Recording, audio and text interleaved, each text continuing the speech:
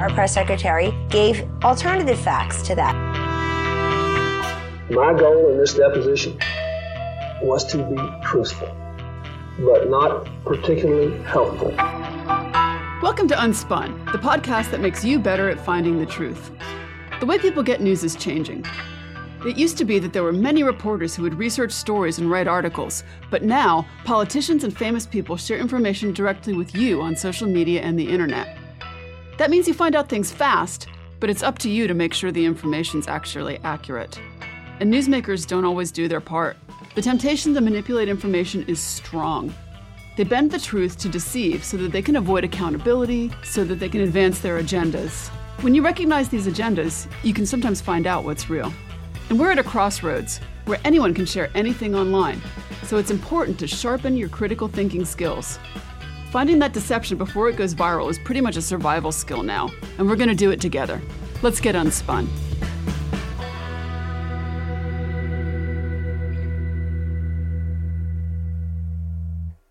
Hi everyone, and welcome to this bonus mini-sode of Unspun. I made this because of the Thanksgiving holiday in the United States this week. The holiday commemorates early colonizers surviving with substantial help from indigenous people, and today it's a big time for Americans to travel and spend time with their families. But before we get into that, did you know that the New York Times tells a blatant lie in each and every issue? It's true. It's right in the nameplate where their slogan is all the news that's fit to print.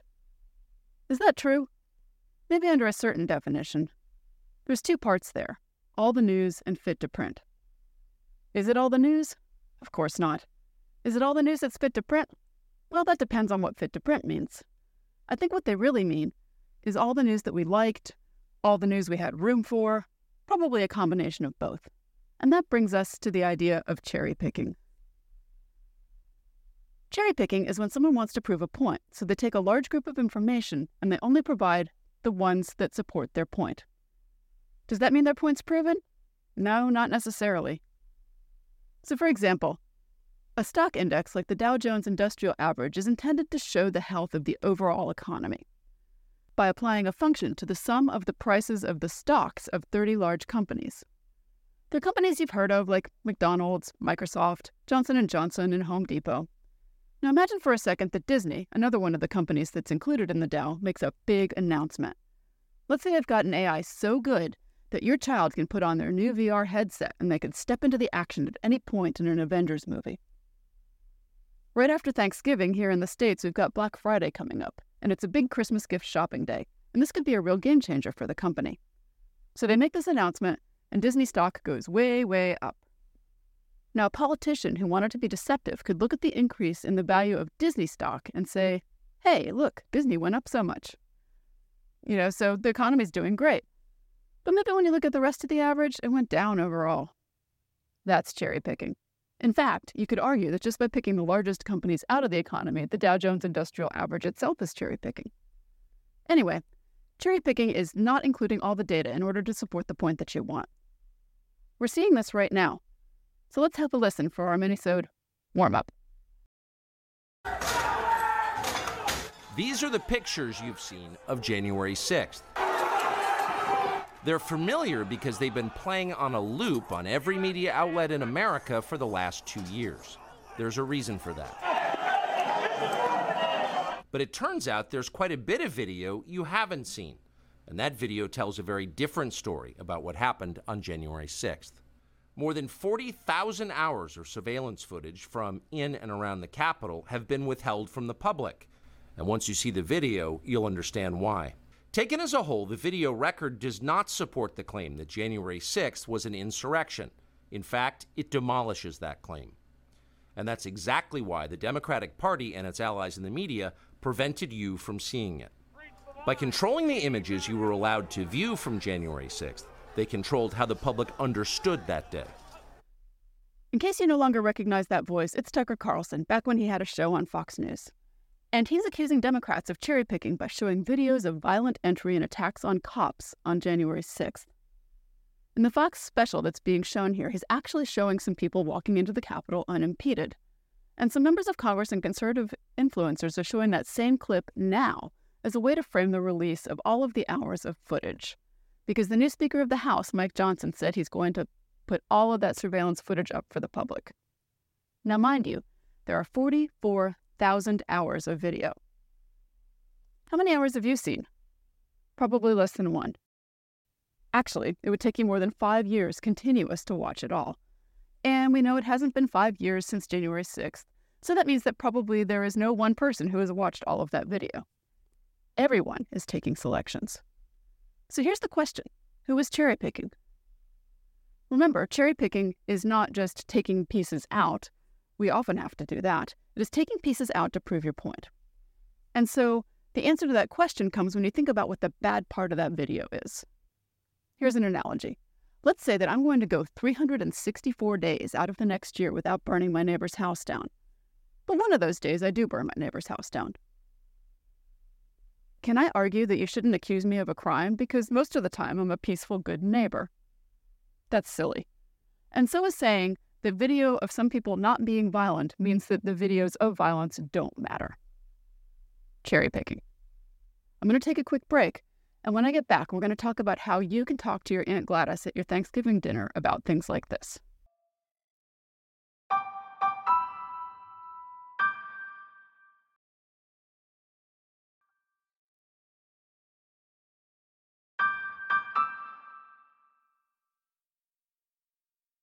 I've had enough of this. I'm going back out to touch up my moonscape. I have some work to do. Fine, I have to go anyhow. Hey!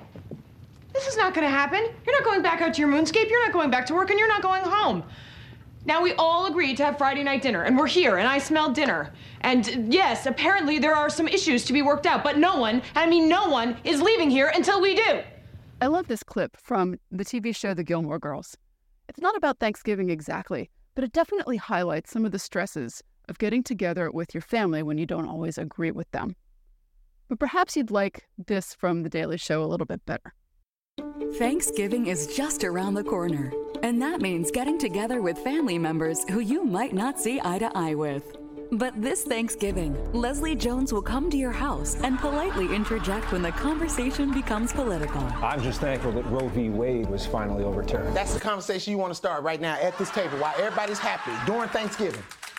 While we trying to be happy. You know what? Have some dry-ass turkey. All right. The holidays are right around the corner. And for a lot of us, that means spending time with family and friends we haven't seen for a while. These get-togethers are great for catching up, but things can get tricky when these touchy topics come up. Conversations about politics, health issues, current events, they can easily turn into heated arguments. So how do we talk through these messy issues when misinformation is involved? Can you get through to someone who just sees the world so differently? Well, after I was a journalist, I became a communication professor, so I do have some thoughts. And I want to share some research-backed tips to help foster real understanding. My goal is to help y'all have thoughtful holiday conversations, even with folks you disagree with. Just one caveat, though. If you just can't be around some people in your family for whatever reason, if it's triggering to you or harmful to your mental health, this doesn't apply. You need to take care of yourself. So I want to tell you what research suggests you might be able to do if you can go, but someone's really going to tick you off. First off, here's a wild finding. We all know we live in a really politically polarized time. But did you know that polarization has already affected Thanksgiving? An article by Chen and Rolla in Science found that, quote, Thanksgiving dinners in which the host and guest lived in oppositely voting precincts were up to 50 minutes shorter than same-party precinct dinners. So this clever study measured this with smartphone data, which they matched with the voting trends in the precincts where people lived. Their family members, warned to avoid talking about contentious subjects, maybe just talked less. The effects were different. People who lived in Republican districts who hosted people from Democratic ones had shorter meals than the opposite. But overall, the researchers estimate that in 2016, there were 35 million hours of table talk that were lost. So I guess that's one solution to a peaceful holiday this year, make it short. But many of you hate their politics, but you love your family. What do you do then? Dr. David Schramm, who studies human development at Utah State, has a few suggestions, according to an article on the school's website. He suggested remembering that people are more important than problems. You aren't going to change the world at one meal, and you probably aren't even going to change Aunt Gladys. Just that perspective can help. Maybe it's not up to you, though. Maybe you're coming in with a strong opinion and everybody already knows that you have it, and so Aunt Gladys may try to bait you into an argument. just don't let her. A simple, huh, can be a good reaction to keep repeating until trying to get a rise out of you becomes boring for her and she turns back to the game or the deviled eggs. Here are a couple of other ideas if you really need to talk with your relatives. First one is to keep it personal. When talking with someone you don't see eye to eye with, I think most of us go into debate mode. You know, you've brought the facts, you've got the receipts, and it's great that you're well informed. And honestly, it's kind of sad that Aunt Gladys isn't. But if you, well, actually, to people, it might have the opposite effect from what you want.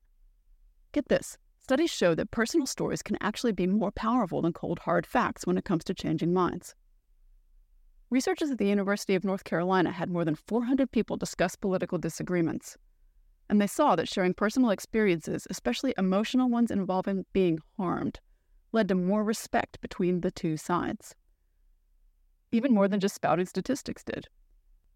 It turns out, stories feel more true to us humans than objective facts do when morals and politics are at stake. Now, beyond swapping stories, point 2 is trying to understand their view.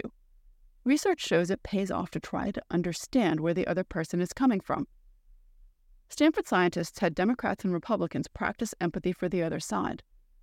And those folks were then more willing to work together. They felt less hatred toward the other group, too.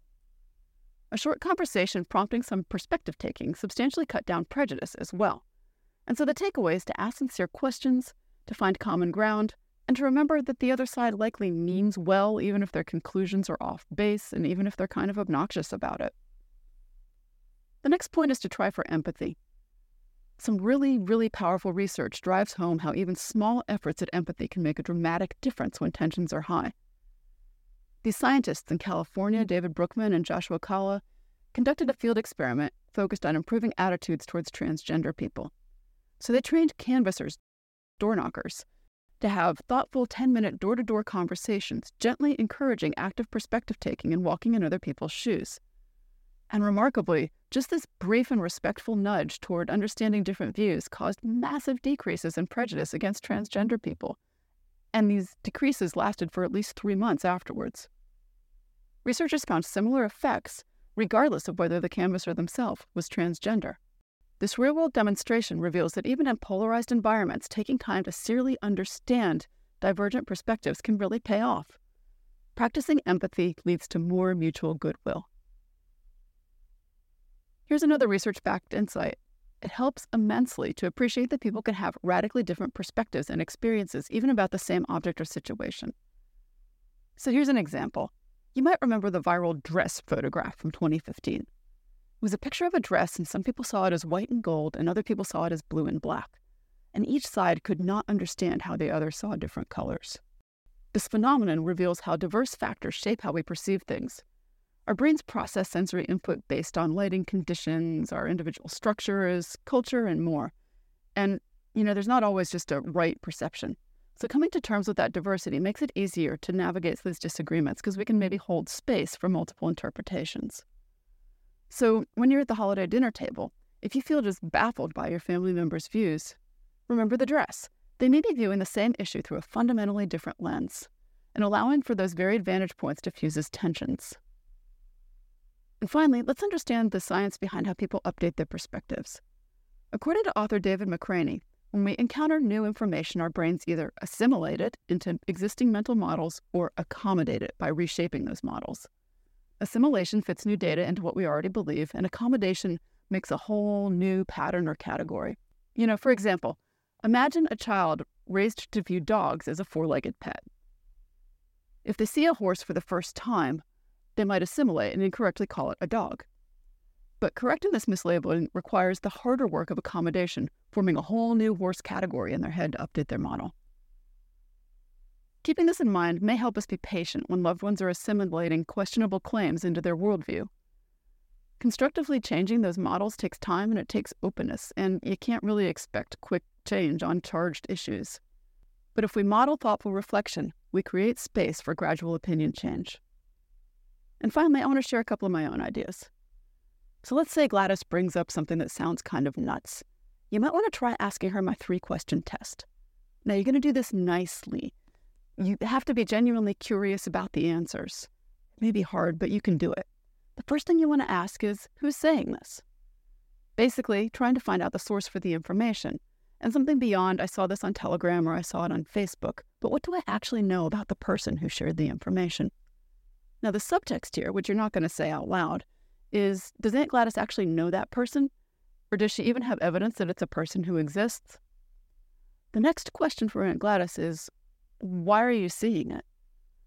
The subtext here is that what the author actually wants me to do probably matters. So why are they sharing this information with me? Why is it important for me, Gladys, to see it? And then the third question is, what evidence did the person give you when they said it? The subtext here, of course, is there actually any evidence? And then if there is the evidence quality? This is not always going to work, but sometimes you can help Aunt Gladys to maybe think more critically about information as she receives it. She may keep believing the nutty thing right now. If you say, though, Gladys, whenever I see something new, I always ask myself these 3 questions. Maybe the next time when she sees something batty, she might engage in that behavior too. So you're not picking the fruit today, but you're planting that seed for tomorrow. And if you've done that, you've done good work. So what are the takeaways here? At the end of the day, leading with personal experiences and making an effort to understand different views can lead to way more constructive conversations, and we can start seeing each other's humanity over our differences. I'm thankful for you, listeners, and for those of you who celebrate, I hope you all have a great Thanksgiving, and I'll see you next time on Unspun. Stay sharp, everyone. Thanks for getting Unspun with me this week. Unspun is a production of me, Amanda Sturgill, and is a proud member of the MSW Media family of podcasts. Send me your thoughts and ideas about trickery in the news on Gmail at theunspunpodcast@gmail.com. I even write back. And find this episode's show notes and more information at theunspunpodcast.substack.com. Want to learn more and get smarter? Check out my book, Detecting Deception, Tools to Fight Fake News, which is available on Amazon or your favorite online bookseller. And until next time, stay sharp, everyone.